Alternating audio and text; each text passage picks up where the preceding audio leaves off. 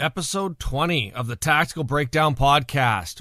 We made it to 20. I'm excited. This is a special episode going out to you as a thank you for being here with us on the show and supporting us each and every week. I hope you like movies because this episode's coming right out of Hollywood. Let's get at it.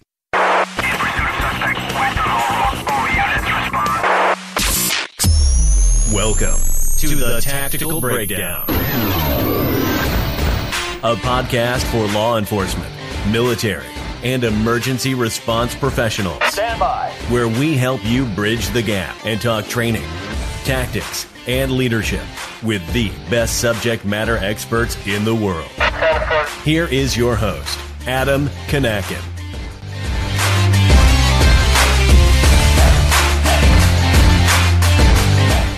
Welcome to Tactical Breakdown. This is the number one podcast for educators, trainers, and instructors around the world. Thank you for being here. If this is your first time, welcome to the show.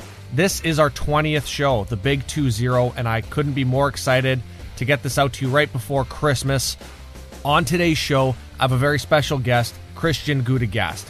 Christian was the writer and director of one of my favorite movies out right now, Den of Thieves, starring Gerard Butler and Pablo Schreiber. It's about an elite unit of the LA County Sheriff's Department taking down a robbery crew of ex-Special Forces operators. Hell of a show. One of the things that I love most about it is its attention to detail, and that is what this episode is going to be about. I sit down with Christian and we talk about how difficult it is to make a movie nowadays in Hollywood that doesn't piss off the men and women of law enforcement and in the military who sit there and watch the gunplay, watch the tactics play out, and hopefully doesn't upset us too much when it happens. So I got a very special opportunity to sit down and speak with Christian. This is our interview. Let's jump right into it.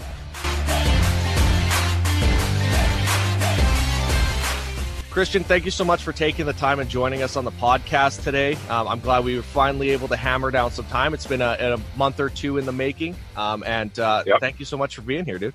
My pleasure, man. I'm honored. So normally I have our guests give a little bit of their law enforcement or military background. And obviously, because you come from a totally different realm. So what I want to do is I kind of just want to jump right into the reason why we're on this call. And it's because I wanted to ask you, being a director in Hollywood and working on movies, not only as a screenwriter, as a producer, but now as a director, just how difficult is it to make movies that appease law enforcement and military professionals on the tactical side, as opposed to trying to make just something that's kind of a shoot 'em up mass, like Michael Bay type of film. So I'm just gonna kind of let you run with it, man. How hard is that for you to do? It's pretty difficult. I mean, it comes down to sort of what the movie is, what the tone of it is, the sensibility of the filmmakers. I mean, there are a lot of aspects to it that go into it. But I think that quite often the filmmakers may think, okay, like, let's make this authentic, let's make this real. And they don't, because they, for whatever a lot of, just starting even with from the script writing process, for example, a lot of writers will basically they'll base if they got to do research about a certain world, whether it's law enforcement or CIA or spies or terrorists or whatever it is, they'll often base their research off of other movies, as opposed to like going into the world itself. So I'm a real stickler for that. And, you know, moving forward in my career, the films I'm going to direct, I am always going to have an army of consultants with me. I think it's much more difficult to do it authentically. I also think it's much more interesting to do it that way, but you'd have to make a concerted effort to do so, because the artifice that's around you when you're making a movie is so overwhelming. To do something honestly and that's real it's quite frankly, it's pretty fucking difficult. And, you know, just because there's so many people involved, and, you know, it's to be able to calibrate that right, from the acting to the performances to, you know, to work the tactics in for the actors to be able to sort of execute that. And at the same time, don't forget, every day you're shooting, you're on the clock like a motherfucker, right? And like, you've got a certain amount of time to do a certain amount of scenes, do a certain amount of shots, and you are hauling ass. So it's not like we're sitting around, oh, like, what do you think of that? And let's try that again. And of course you do more than one take often if you have to, of course, but you've got to move, you know? And so it's really all about the prep time, and you do as much in prep as you possibly can. And then for me, it's always about sort of limiting the artifice, like trimming that away, like from picking the location to what the characters wear to the firearms they use and how they're holding them, how they move, how they talk about it, the dialogue, how they look when they're doing it. And, invariably there's going to be, the difficult thing when you talk to, tactical guys about movies, obviously they're always, if you talk to a SEAL or a cop or even a gangster, right? And they go, do you see that movie? What do you think? They're always going to say, yeah, but this part, that part, that part. Well, of course, it's not a documentary. It is fiction. And even if the filmmakers are trying to make it as real, as authentic as possible, it's not easy, and I think the default in my business often is just to kind of make it bigger than it would be in reality. And there are a couple of those moments in our movie that are there for sure. And that's kind of always sort of like the mandate of the powers that be, the studio or the whatever. And one has to kind of push back at that if you are trying to be authentic. But it is, if the filmmaker makes a concerted effort to make it authentic and make it real, you surround yourself with the right people. And it's really, it comes down to just checking yourself, to not being arrogant about it, listening to them saying, hey, what would we do here? How would this work? You tell me, and to listen to them and to trust them and to do what they say.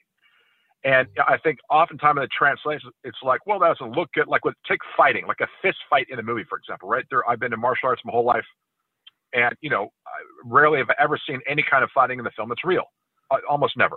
In the next den where there's going to be a huge fight scene, and, my goal is to make it like a real street fight, man, just straight up, the real thing. What does it look like? What feel like? And that's because, you've got stunt guys who are used to doing a certain way, and then the actors come in, they want to have a bigger moment. So things kind of get diluted, get watered down in the process. And you really have to be, I think, diligent and sort of disciplined about not allowing that to happen if indeed you want it to be authentic. You talk about Michael Bay, for instance. Michael Bay just makes, huge Hollywood films. I don't know that they're probably trying to lend it sort of a gloss of authenticity. You know what I mean? But then obviously, I think they're obviously, of course, fully aware of the fact that they're going over the top with pretty much everything, But in my films and my scripts and films I'll be making in the future, that will definitely not be the case. I'll be trying to do everything as authentically as possible because I find that, frankly, just much more interesting to watch. The reason why I wanted to have you on the podcast was because the first movie, and obviously the whole reason this came about was because of Den of Thieves.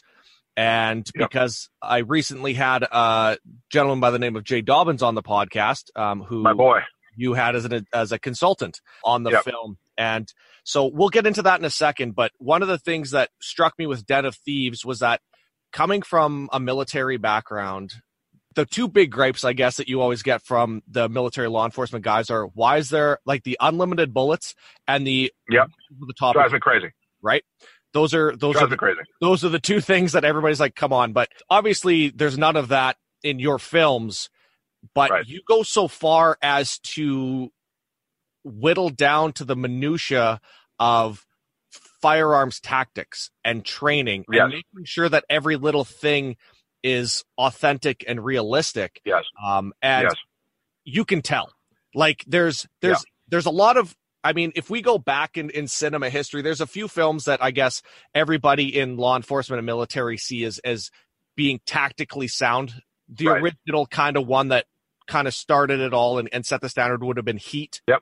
And then now moving into the more modern movies like John Wick, Sicario, things like that, where you can tell that the actors that are in the films are doing the work. They're putting in the reps, that the directors and the producers are consciously making those decisions. And that's, like you said, that's more difficult for you guys to do, right? Like, because you have to send these actors away to do the training. You have to have the consultants come in, and I'm assuming that chews up your budget and time pretty quick.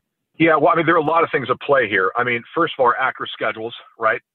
Your shooting schedule. I insisted that the actors, I can just tell you what we did.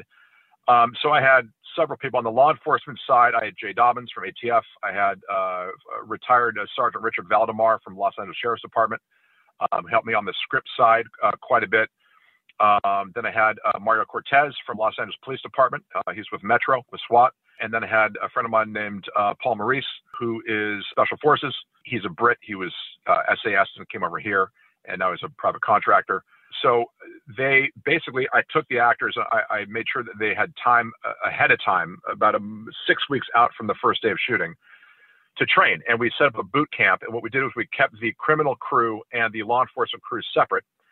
And it had the law enforcement actors train with cops.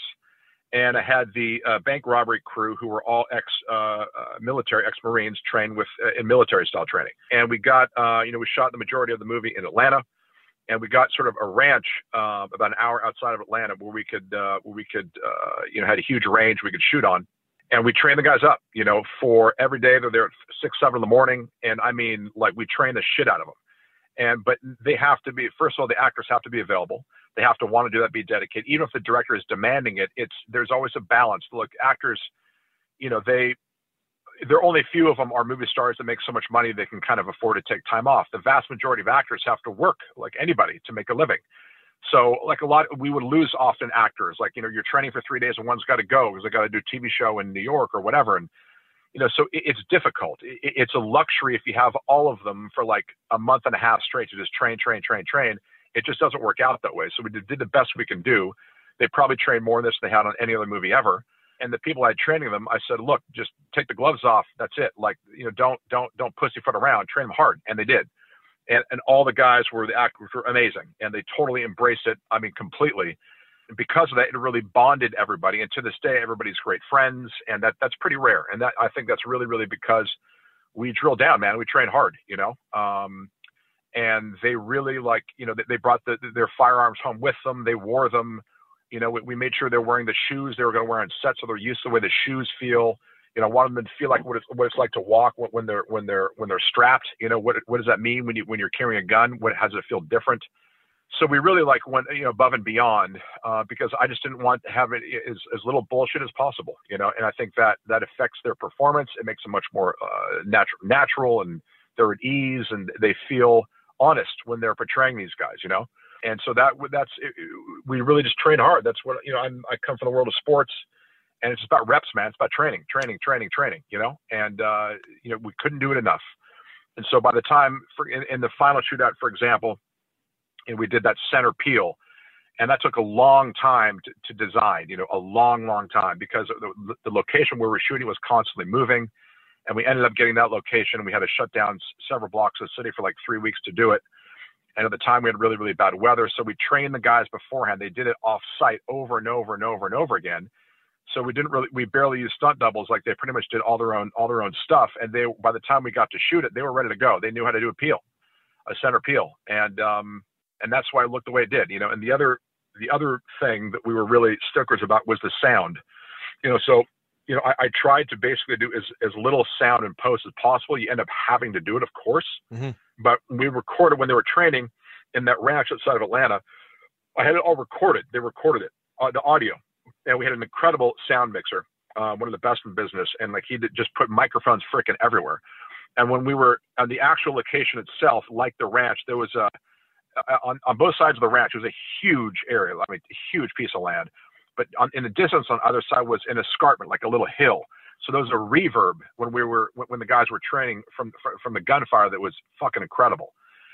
And so then we looked for a location that had a similar thing, and that's the location that we used. And it also we were in sort of like a little bit of a bowl. And so when they would fire obviously the blank rounds, it would have this killer, the reverb thing that was going on that just sounded fucking bitchin'. So that was one of the other reasons why we chose that location. All we really did was we really sweetened the sound that we got like at the actual location itself. And the reason why that's often not the case is a million things, because of wind, because of, it's difficult to get great production sound. We just happen to have one of the best guys in business, so we were able to, pull that off largely. But then, as we went into post-production, I was just a stickler about, the caliber, the size of the round, what it sounds like, the gun itself, make sure this sounds like this gun, this round, this size, all that kind of stuff. And we just really, really paid very, very close attention to that. And then the technical advisors, my consultants, who are all my boys, they were right there the whole time during the entire shoot. And we would we'd watch it, and we'd take the actor aside and go, adjust this, adjust that. I'm saying, hold the firearm this way, hold the rifle this way. all that kind of stuff. And as we would do it, each take would get better and better, and it's like sports, man. It's like anything else, you just gotta, you've been on the range a million times. You just got to do it. So it becomes just that muscle memory. It's funny. I'm sitting here, I'm looking at my list of things that I wanted to ask you, and you covered like a dozen of them. So I'm super excited. Oh boy. But one of the things, sorry. No, it's 100. It's perfect, because one of the things I had on here was I have a little star next to it. And because I thought I was crazy and I didn't know, but I wanted to ask you about, because from my perspective, when I watched the show, so you had the police, so the LA County Sheriff's Department unit. Correct. And then you had the heist team, which obviously you never really went into it in the movie, but they were obviously all ex-military and trained. Correct. So Correct. when MARSOC Marines. Yeah. So when you watched the film, I noticed a difference between the polished movement and tactical movement of the ex-military guys versus the police. Correct. And correct. That's awesome. There is a difference. So I'm not crazy. I'm not crazy. No, you're not crazy. Put that in there intentionally. 100%, because that's the way it is, and look, I mean, the majority of the time the cops are dealing with a handgun and a shotgun, and it's obviously the tactical units that have the carbines, so not that they don't know how to handle a rifle. Of course they do, but not quite to that degree, And obviously the law enforcement has got the upper hand, right? Because they got the numbers, they've got the backup. So these dudes, these bank robbers, for them to be able to pull off what they're trying to pull off, they got to be on point, boy. So that was 100% by design. And I'm glad you picked up on that. That's interesting. That's precisely exactly the point. Yeah, that was one of my favorite parts, I think, was just watching the difference between the two, and to know now that it was actually built in makes all the difference, right? So one of the other things I wanted to ask you, and this is just on a very real technical side of things, usually like when we think blank ammunition, especially in military law enforcement training, when we use blank ammunition, we have BFAs, the blank firing adapters that go on to the end of the rifle. Now, in the movies, you fire blanks, you fire tens of thousands of rounds of blanks, but we never see the BFA on the rifle. Is that something that's edited, special effects afterwards, or do you guys have special adapters? We take them off. We have armorers come, and of course the blanks shoot that little projectile, right? So everybody has to be very, very careful, So we have all these safety measures in place, but we don't want it. We don't take that out in post. That would be too time consuming and difficult. We don't have that on there. Okay. Because we want it to look real, and then if you just left that for post production, it would be a pain in the ass. So armorers basically come in, they adapt the end of the barrel to keep the gas in the cylinder so that you don't get failures, and it's all just exactly right. Specially modified weapon just for films. But you do get failures. I mean, we had so in the final shootout, the character Merriman and that center peel, right? His was, I think it was an HK416. I'm pretty sure. Yeah. In his kept jamming, and like we just couldn't frickin' get it right. And like the armor we kept, they had like 3 of them, and for whatever frickin' reason, his kept going wrong. And like it slowed us down quite a bit. It was quite an issue that day. And we did that whole peel. Their side of the peel we did in one day, basically. And the cop side was another day. The whole thing took 3 weeks to shoot the whole sequence. Mm-hmm. But their peel from when he shoots the 50 cal, right? And to when they're peeling down the center peel to basically the end of the traffic, that was one day. And so we had a lot of problems with his firearm, which was a pain in the ass, because you're trying to move fast. You got to fix it, get another one, So that was difficult. But yes, they do modify them specifically for the film. That's awesome. So I want to kind of take a step to the side a little bit, and I want to ask you what the transition was like going from the screenwriter producer side of things to basically running the show, directing and doing absolutely everything. Like, was it easier or more difficult when we're talking about putting in all these special things that you wanted to do, like bringing in consultants and stuff like that? Does it get easier or harder on either side for you? Well, I mean, it was easy in the sense that, I mean, that I even though I was writing for years without directing, I went to film school to be a director. I've been preparing to direct for my entire career, basically. And obviously I've been on a million film sets. And so I've been really preparing for it for a long, long time. So even though it was my first feature film, it's not really fair to say I was a first time kind of guy. I've been preparing for it forever.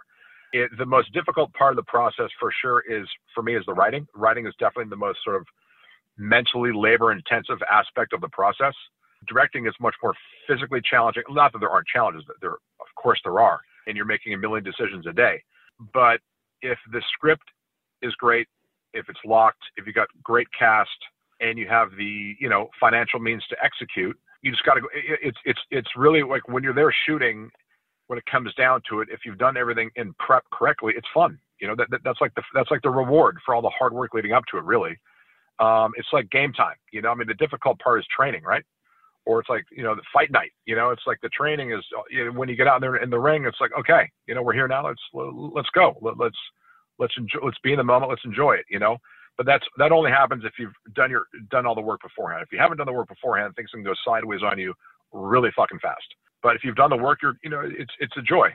One of the reasons I asked was because whoever's watching this, and we'll have it on the show notes page, but if we link to, say, your IMDb page and you look through the films that you've been involved with, there seems to be a pretty set theme, which is, dealing with these law enforcement military type movies, is what I've seen. Mm-hmm. So movies like A Man Apart, London Has Fallen, and then Den of Thieves, and now the second Den of Thieves that'll be coming up. What was your inspiration? Like, where does your inspiration come from, and why are you so into this genre? A combination of things. A combination of growing up in the kind of films that I loved, from gangster films to crime films to, some action. I've never really liked, and A Man Apart, London Has Fallen, I didn't direct those, so how those turned out as films has really nothing to do with me. I just wrote them. So there's a huge transition from script to the making of a movie, gigantic. If I had directed A Man Apart, it probably would have been a completely different kind of movie. God bless it. But the interest is really in the genre. And then just in my, again, I was never a cop. I was never in the military. But I have so many friends that have been. I've trained a lot on ranges, done a lot of tactical stuff in the past. I am by no means an expert in it at all. I have just tons of respect, for you and your kind. Always have. I have friends from LAPD to LAPD SWAT to Los Angeles Sheriff's Department, the Feds, ATF, FBI. I've got, some buddies of mine that went to the CIA. I've got friends that were in Delta that were, growing up in California, there's so many, as there's a huge military presence, as you know. Mm-hmm. And it's also through the world of martial arts, through the world of Brazilian Jiu-Jitsu and all that, I came in contact with a lot of guys, and, a lot of cops train, a lot of military guys train. So I met a lot of guys through that, and I've just hung around them quite a bit. And I admire them. I respect them enormously, and I'm fascinated by them, and I'm fascinated by, I think, just like the way one is fascinated by, like, fighters, just someone that has the courage to do something for a living, and from on both sides, on the gangster side as well. I mean, depending on who they are, of course, but there's just something to me endlessly fascinating. I think obviously most people in the movie going world would agree. Otherwise, there wouldn't be so many sort of crime-based films made and TV. It's just kind of endlessly fascinating. It's like people that are out on the, that are pushing the limits, and that, risk their lives really in what they do for a living, I think is just inherently dramatic. And I just have a fascination with that world and with those people that do that, all the way down to the emotional side, the emotional toll that all takes on them, to what they're like, their personalities, how they behave, how they look, how they walk, how they talk. I just find it interesting, and I think I always will. I'm not sure that answers your question, but it really comes down to that, and just I've seen just some of the shit that I've experienced, from my own life in the streets in of LA and just talking to various law enforcement guys and about their experiences. I mean, it's just some crazy shit. It's just fascinating. When you're writing these scripts, do you build those into your scripts when you're writing them? Like, do you? Yes. Oh, I don't. I mean, I honestly, I try to make very little up. I mean, all my characters are usually based on people that I know, to some degree. And I kind of like, maybe I blend two people into one. And the reason for that is because if I know the people, then I can speak to it with some emotional authority. I have an understanding of who they are as people, which is super important. Otherwise, you're just making shit up, which I don't like to do. Mm-hmm. I mean, I'm not really a creative writer in that sense. I don't sit down in front of a blank page and just like make something up and write it. I try to understand it in the real world, whether it's meeting people, going to the world, seeing it for myself, watching a documentary, books on the subject, articles. I try to sort of immerse myself in a world to really have a really as deep of an understanding of it as I can. I don't like to be a tourist. I like to sort of, even though I am in that world, I like to sort of really understand it. And my goal will always be like another thing I'm doing coming up. There'll be a lot of special forces kind of, military contractor stuff involved. Like with Den of Thieves 1, like I want people like yourself to watch it and say, man, they nailed it. And I can't tell you how many cops reached out to me after the movie, from emails to phone calls and everything, and said exactly that. I said, man, you nailed it in the movie. And I had a retired guy from Los Angeles Sheriff's Department, Major Crimes, who's in it for 30 years. And he reached out to me and called me, and he said, it's the best portrayal of cops I've ever seen. And like, that's like, quite frankly, that's the biggest compliment I can get. And I hope to continue that, because it is, I find that to do things authentically, I think is probably the hardest thing to do in filmmaking. Just because there's so much, as I said before, there's so many layers of artifice around you. To strip that away to make something real is tough. Why do you think that filmmakers aren't wholeheartedly taking your lead and going that route? Because and I don't know if it may just be the circle of people that I hang around with, but when we see movies like Den of Thieves and ones that are realistic, those are the types of films that we watch over and over and over again, and we love to watch. And then, but it seems like they're so few and far between. Is there a disconnect somewhere? Or? Well, I think, I can't speak for everybody. There are obviously a lot of brilliant filmmakers out there. I think there are Michael Mann is great, obviously he did Heat. There are a lot of European filmmakers who do a really good job in terms of the authenticity of worlds. Stefano Sollima, the Italian director who did Sicario 2, was great. Denis Villeneuve, who did the first one, great. But what I think a lot of it has to do with the filmmaker themselves. A lot of them aren't physical guys. They're not physical people. So they probably lack sort of a basic understanding, because obviously tactics, it's a physical world, and without an understanding of the physicality of something, I think it's difficult to have a total understanding of it and to be able to recognize it when it's right and recognize it when it's wrong. Guys like that would then have to really lean heavily on a consultant. And I think often what happens is they take some of what they say, the technical advisors, that is, and some things they don't take. I would take everything. You know what I mean? Like, they would tell me what it would be. I'm like, that's what we're doing. And I mean, every time. So sometimes it's inconvenient because it doesn't fit with maybe your vision of what it's supposed to be, or it doesn't fit in with how you're going to shoot something or what was written in the script, but there are certainly some amazing filmmakers out there who are doing a great job with that. No question. I'm not stupid enough or arrogant enough to think that I'm the only one at all. I appreciate what you're saying, and it's just a result of really, I just really care about it. I really, because just like it bothers you, it drives me crazy, and I don't even have that much knowledge of it. But even I know, I see things in movies, I'm like, it just takes me out of the movie. It's just horseshit. It drives me nuts, and I just want them to get it right. As a moviegoer, I'm the world's biggest movie fan there is. Like, I love it when I see something like, yeah, okay, right on. And, I don't look at it with the critical eye that you guys do, obviously, but I know enough to know that I only know so much and I need help to fill in the blanks.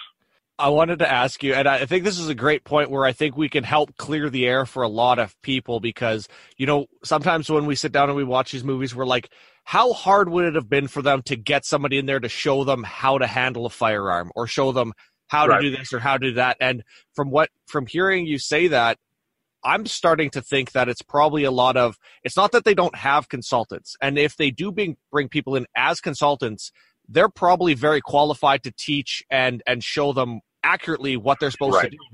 But somewhere in the production of the film, some creative liberties are taken and not all of what the consultant is passing along is being used. And that's why we're seeing all these major issues in the films.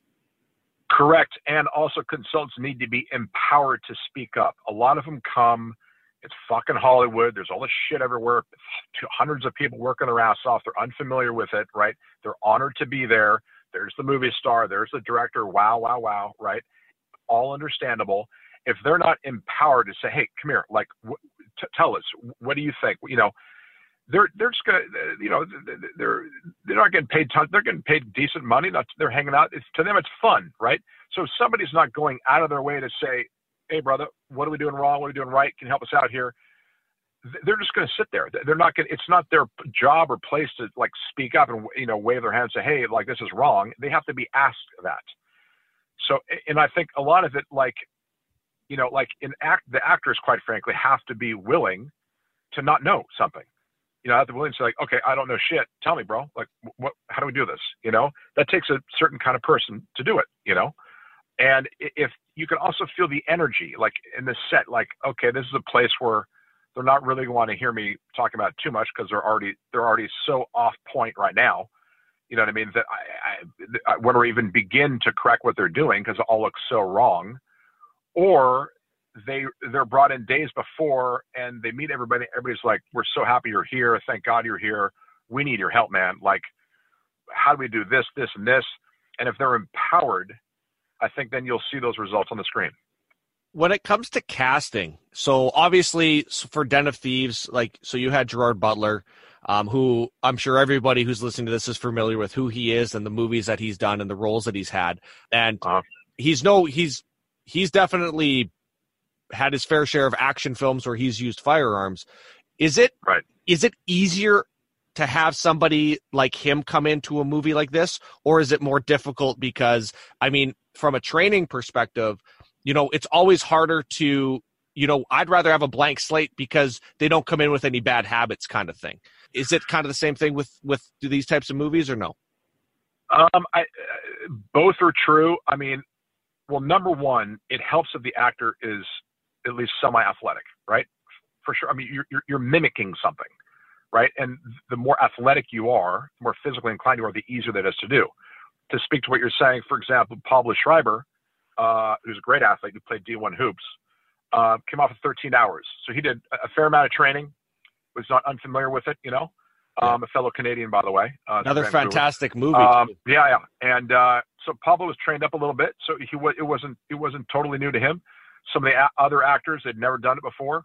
It would be like, going to the park to go play hoops. Like some guys have played before, some guys haven't, some guys, naturally better than another, whatever. It's the same thing, So, we would definitely have to spend more time with the actors who are less familiar, no question.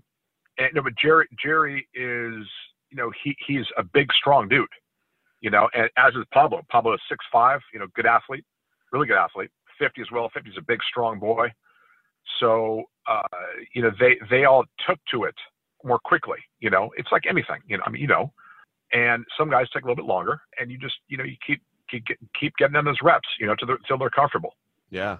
When you're casting as well, so for the role of Big Nick, in the first film, there was a lot of, and I know when I was speaking with Jay, he was saying there was a lot of intricate little things when it came to having people portray undercover police officers, the mannerisms, the attitudes. Yep. Where does that come into play when you're casting it? And how do you know when you have the right person for the role? Okay, well, it starts with the script, and it starts with me working with Jay and with the other cops I worked with, when I'm scripting, when I'm describing the characters, right, I describe them a specific way, right? The look, their vibe, their energy, how they walk, how they talk. It's very specific. So then when you go to casting, the casting director, John Papsadero, is one of the best in the business. He and I have a conversation. This is the kind of guy I'm looking for, you know? And maybe we talk about certain actors or not. If we're talking about a role that like you see a lot of people, then you have a pretty clear idea of what you're looking for and the type of dude or woman. And you just start seeing people, you know? And then usually somebody is going to pop right out at you, you know? And all the guys in the film were obviously those people. And they come in, those actors come into the audition having read the script and having at least a pretty strong early idea of what's expected of them, what kind of guy they have to be. Now, they haven't trained at all, but they're getting an idea of, okay, all right, you know, I got to be this kind of dude. And they prepare and they come in, and then you get a sense for it pretty quickly. You know, it's like, it'd be like, you know, if you coach a varsity basketball team or football team and you got tryouts, you know, and kids come in and maybe you've never seen any of them before. Well, the ones that are good, the ones that are less, it's very clear very quickly. It's the same thing. Somebody's right for the role or not. And then usually the person you cast is somebody just boom, they just stand out like bam, like they're the guy. You can usually you see like that's him right there, you know. And then it was in terms of the mannerisms and all that, Jay Dobbins he had on was instrumental in that. You know, it was down to what they wear, their shoes, what kind of jeans, not Dickies, what are they wearing, you know, what do they look like, do they smoke, not smoke, what kind of cigarettes what kind of cigarettes do they smoke, what kind of cars do they drive, all that kind of, you know, what kind of you know, sidearm are they wearing on, you know, all those details, because that all helps the actor. It all makes it more real for them. All that little stuff, it all adds up, you know. And Jay and primarily with the regulators, with Big Nick, with Gus Baracho, Tony Z and Murph, he was amazing. He basically took them to cop camp, we called it, you know, and talked about like street theater and emotionally what it's like to be an undercover cop. Talk about the emotional toll. And, you know, Jay was like with the shootouts, my tactical guys were there. And then with all the character scenes, with all, you know, Big Nick and the regulators, all the sheriff's department guys, Jay was right there with me.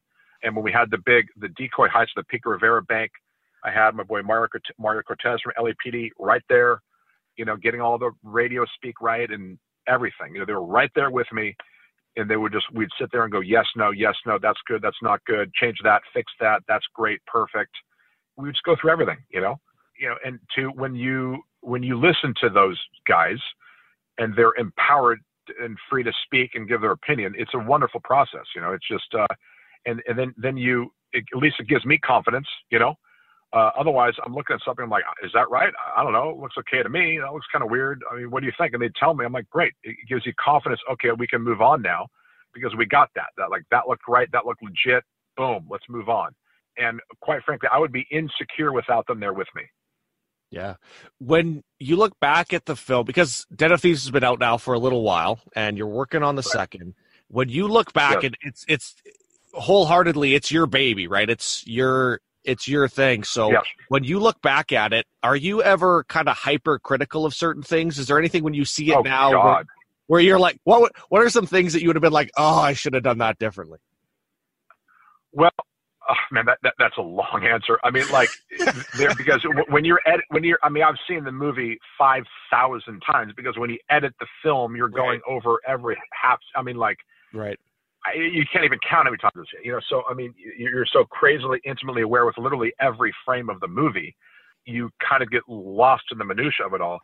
I mean, really, it's about what wasn't in the film is what I regret. It's some of the scenes that we shot that weren't put in the film, and some of the stuff that we couldn't shoot in the first place because of the dictates and the realities of production. It was more balanced character-wise before what was on the page in the script. You spent more time with Merriman, you spent more time with Ensign, 50 Cent's character, more time with Nick, and then with Gus also. There's a scene in a church where Gus and Ensign go to the same Baptist church, and they're both there with their daughters, and that sets up the prom scene in the garage. You spent more time with Nick and his family. You saw the deterioration of it. So my regrets are really what we weren't able to get into the movie. Some of those things we shot, and that's a function of what the studio wants, of the length of the film, like a lot of things, And at the end of the day, what you're trying to do as a director is limit compromises, because you have to make a lot of them, Like most filmmakers, I'm sure the image they have in their head of what the movie should be when it's just a script, the better the filmmaker, the more clear that is. And it's really about executing that as closely as possible to the best of your ability. And because there are going to be compromises along the way, that's just the way it is. And so it's really about the frustration that I will always have. It's probably like when you're an athlete, like that game that you lost, like, oh God, I lost that game. Fuck, you can't kind of, even though you've won a lot, you've lost those few, drives you crazy kind of thing. Right. That kind of stuff. Like when I see certain parts of the movie, I'm like, oh God, like, man, if we could only have done that, only have gotten that scene in there, da-da-da. For example, there was a whole sequence when Merriman gets released from prison where you followed him, like the first minutes of him in the car being driven back by his girlfriend, right? And it's really bright outside, got sunglasses on. He's like kind of tripping out on the world. He sees a bank and he gets goosebumps, and then like he goes to the market, he only buys prison food and his girlfriend's laughing at him. I mean, it was a great sequence that really was very revelatory of character. And then, as I mentioned before, with 50 Cent's character Ensign, it sets up the prom scene. He's at a church, and Gus, the cop, is there. They both happen to go to the same Baptist church. They're with their families. They're walking out of the church. 50 Cent's character sees his daughter across the street talking to her prom date, who's a gangbanger. And he sees this kid all gang banged out and waves her over. And then Gus and he have a moment where Gus, the cop, is like, hey, that's trouble right there. And then 50's character says, yeah, tell me about it. And then 50 takes his family and his daughter. They go to the car, and he's talking to his wife, like, about this fucking punk? Like, what the fuck's she doing with this fucking punk? And his wife tells him, you wonder why she likes a boy like that. Look in the mirror. And then he gets in an argument with his daughter, and it sets up the scene in the garage with the prom date. And it was an amazing scene. It just didn't make the movie, Stuff like that is what kind of it'll drive me crazy forever. That's got to be the toughest part, especially being a writer. And because I'm assuming, and obviously I don't know because I've never written a script for a film, but I assume that when you're putting these films together and developing the characters, that's kind of like, that's the film for you is the development of the characters and how they progress and how they change. Correct. And then when you get to the production of the movie, you're like, okay, now I have X amount of minutes to try to fit this entire story in here. And, correct. And now you're having to cut out parts that you really wish you didn't have to. I mean, look, there are locations you just can't get, right? It's like there's maybe one or two options for location. You can't get it for whatever reason. Owner doesn't want to rent it out, whatever the hell it is. Can't get the location. Now what?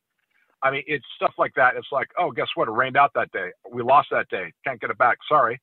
A million things. I mean, production is it's like a living, breathing organism. You're bringing hundreds of people together for a few months, and back in the day, today with budgets are so crunched down. I mean, like, if you watch a documentary about Heart of Darkness, Coppola's documentary, his wife's documentary about the making of Apocalypse Now. I mean, obviously that's the extreme example, and Apocalypse Now is one of the best movies ever made, but they shot over like a year and a half.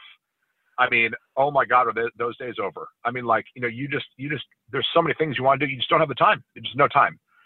And what you are doing, it's already a rush, go at all times. Like, you're never taking your foot off the gas.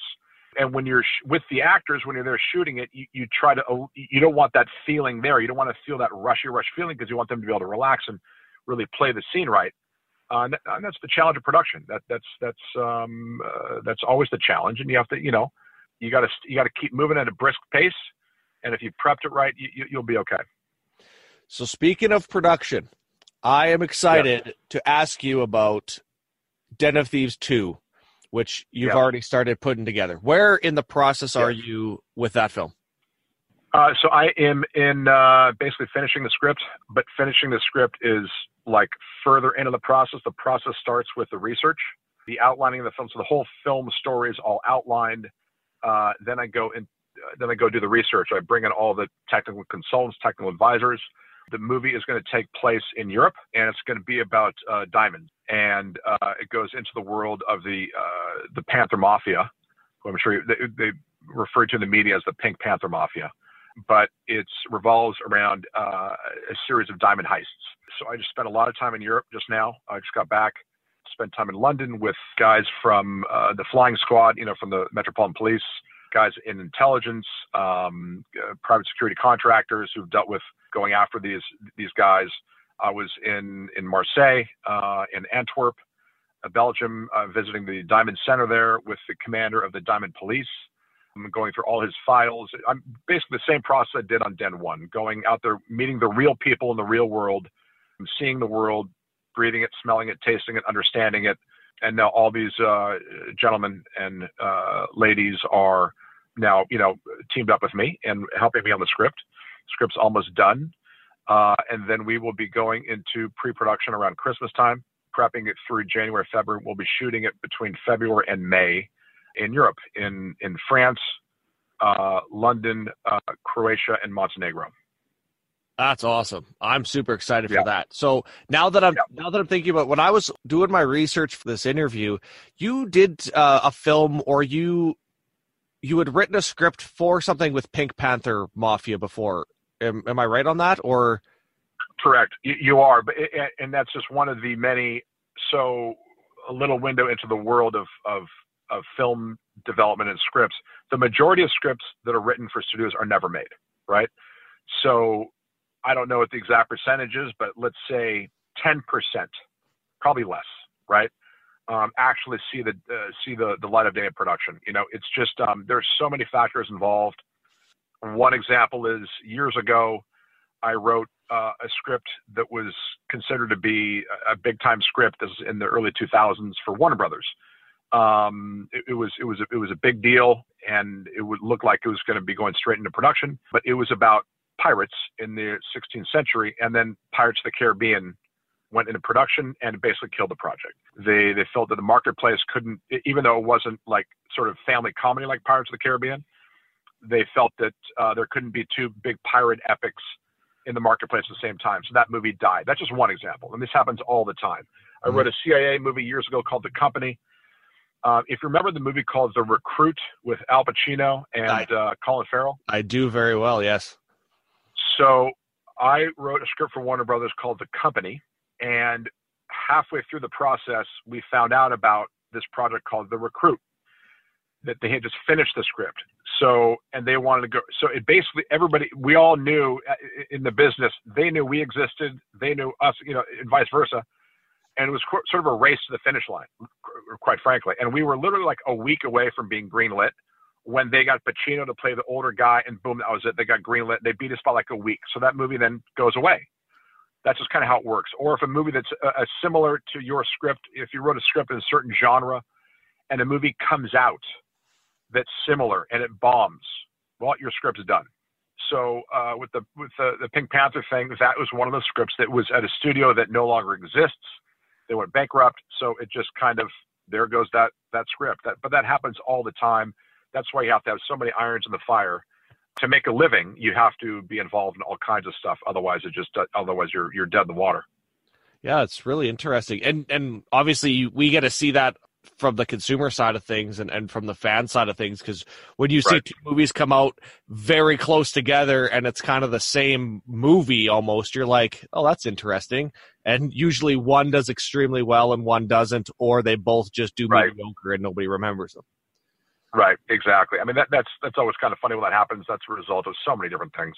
And there's always kind of like, on the development side of the business, there's always sort of something kind of in the ether, a kind of movie that people are kind of looking to do for whatever reason, And then, whenever, for example, as a writer, we often, or usually, we register our ideas with the Writer's Guild. So it's a register. It's like copywriting something, right? And invariably, whenever you're thinking of something new, when it's in just sort of like the beginnings of the idea stage, you're like sort of putting it together, and you maybe have a title, and you're sort of formulating the whole thing in your head. Then you go register it, and invariably you'll hear about 5 other projects that are like the same. You're like, how the fuck does 5 other people have the same idea, but somehow they just do, And it happens like that all the time. Yeah, I got my wheels spinning now, because one of the things, and I realized why that came to my head, because I was thinking, so Gerard Butler was in there, and one of the best examples would have been Olympus Has Fallen and White House Down, because they both kind of, yeah, there we go. It's the exact same premise, and they both came out like at the same time. Yep, exactly. I mean, exactly. Yeah, the production quality on one versus the other was completely different, and the way they did things were different. But yeah, it's also hard to, when you're in the process of writing a movie and you start production, you have an educated guess as to how the movie's going to turn out, but quite frankly, you have no idea. You know what I mean? I mean, you're trying to catch lightning in a bottle, and there's so many things that have to go right for a movie to turn out well. So many things, and just you take a swing, your best bet, you try to make it work the best you can. Sometimes it does, sometimes it doesn't. That's just kind of like the way it goes. So with Den of Thieves 2, I know people are going to be listening to this and wondering, so because it's in Europe and it's centered around a completely different area, it's going to be a continuation of the first. Yeah, the same character is going to carry through. There will be connective tissue between both movies, yes. How hard is it is it easier to tie two movies together like that, or is it more difficult? Because I've seen in the past, when you watch a film that you love, and then they're like, oh, there's a second one coming out, and then it's a completely different cast, completely different premise, and you're like, oh, okay, it's kind of the same, but it's not. Is that something that you want to avoid with this, or? Well, I mean, in the DNA of the first one, we planned on a second one. It would for sure stand on its own as a movie, but we always kind of plan on there being, because I have a vision for four different stories. So that's in the back of our head. Obviously, you have no idea the first one's going to work while you're making it. You got to make that first one work in and of itself. But it did. So now we're doing another one. It's a little bit like TV. I mean, like sort of the beauty of television is you can follow these characters for 8-10 hours, you know what I mean? As opposed to an hour and a half, you know what I mean? So I sort of layered in a setup for the second one in the first one. So that was, already sort of, that work was already done. And then knowing the characters, it's definitely easier to go into the second one writing it, having to know everybody's involved, know their voice. It's definitely sort of a natural progression. Well, I, for one, am super excited for this film, and you have a fan for life. I promise you that. I love the way that you develop and produce your films and the finished product. I think they're absolutely fantastic. So keep doing what you're doing, man. I'm loving it. I appreciate that, my friend. Before we kind of get off the call here, I wanted to ask you, what if you had a list of your favorite kind of movies in the military, law enforcement, crime genre? What are your favorite movies and why? Whew, boy. You can name your own if you want, but that's kind of cheating. Military, Black Hawk Down, Zero Dark 30, the first, half an hour, Saving Private Ryan, the rest you can forget. Crime genre, French Connection, anything that Scorsese does, from Taxi Driver to Goodfellas. That's a little bit different, of course. Then recently, I'm working with the producer of Sicario right now in something called Mafia X. I love the Sicario films. I love the sensibility behind them. Hell or High Water, I liked. Trying to think, the Italian television show Gomorrah is absolutely brilliant. Same director as Sicario 2. Brilliant. Suburra, another Italian gangster film. Sexy Beast. Un Prophète, the French film. I'm trying to think of more military. Yeah, 13 Hours is all right. 13 Hours is all right. It's all right. Hurt Locker, I enjoyed. I think Catherine Bigelow is an amazing director. Love her. But I think Black Hawk Down, probably my favorite, unless I'm forgetting something right now. Full Metal Jacket. I mean, the first, Kubrick's my favorite filmmaker ever, but I mean, the first 45 minutes of Full Metal Jacket, forget it. Black Hawk Down. When I first saw that, I was like 10th row in a theater. And it really, I was, obviously there tactically, there were some issues here and there, but it really grabbed me at the time, big time. It must be completely different for you being in Hollywood and watching films than it is for somebody like me who's, up here in Canada. I'm completely, I'm Sure. how many degrees away from Hollywood I would be, but whatever the most is, probably that. And so when I watch films, I see things through a totally different lens. So when you watch films, in the back of your mind, do you always like, oh, I could do that, or I would do that differently? Like, how does that process work for you? Yeah, no, you definitely do that, but it's more, I either like something or I don't. Do you know what I mean? Like, I'm like, oh, this is not for me. Or I just admire the shit out of it. Like right now, I'm just really admiring the Italian show Gomorrah. It's so well done. Like I'm enamored with what they did, because I know how difficult it is. I'm like, damn, they fucking killed it, And I love movies as much, if not more than anybody. And when you see something that's great, it's just a joy, So, but yeah, it's more, I guess maybe have a little bit less patience for certain things, like no interest, God bless them for doing the business, but just not interested at all. And then when you see something that's well done, it's like, man, hats off, Mm-hmm. I probably have when it's bad, more of a disgust for it. When it's good, more of appreciation for it. That's awesome. Well, I'm going to have you back on here when Den of Thieves rolls out. And we can talk about that again. Christian, listen, man, I know how busy you are, and I want to thank you so much. And for everybody listening to this, I know everyone's thanking you for taking the time and jumping on the call and explaining a little bit more of the background of what happens behind the scenes with these movies, because we love what you're doing, and I love what you're doing, and just keep hitting it hard, man. I think you're definitely going to be leading the pack here coming up. So it's awesome. I appreciate that very much, and much respect to you and your kind, and all the cops and LE community out there. Nothing but respect for you guys. Thank you, my man. We'll talk again soon. Take care, brother. Bye-bye. Thank you for joining us on today's show. I hope you found it entertaining. I loved the opportunity to mix it up a little bit and send you something different. For more information on Christian and what he's getting up to right now, check out thebreakdown.ca/020. If you haven't already, make sure to subscribe to the podcast on your favorite podcast player, because coming up in 2020, we're doubling down. I'm coming at you twice as hard, twice as fast, twice as many interviews, and we're rolling out the Instructors Roundtable right here on the Tactical Breakdown podcast. I'm going to be putting out a special episode here to wrap up the year and let you know what's going on in early 2020 and beyond, so make sure to stay tuned for that. Enjoy the holidays. Thank you for your love, your support, and I look forward to seeing you all again in the new year. Stay safe.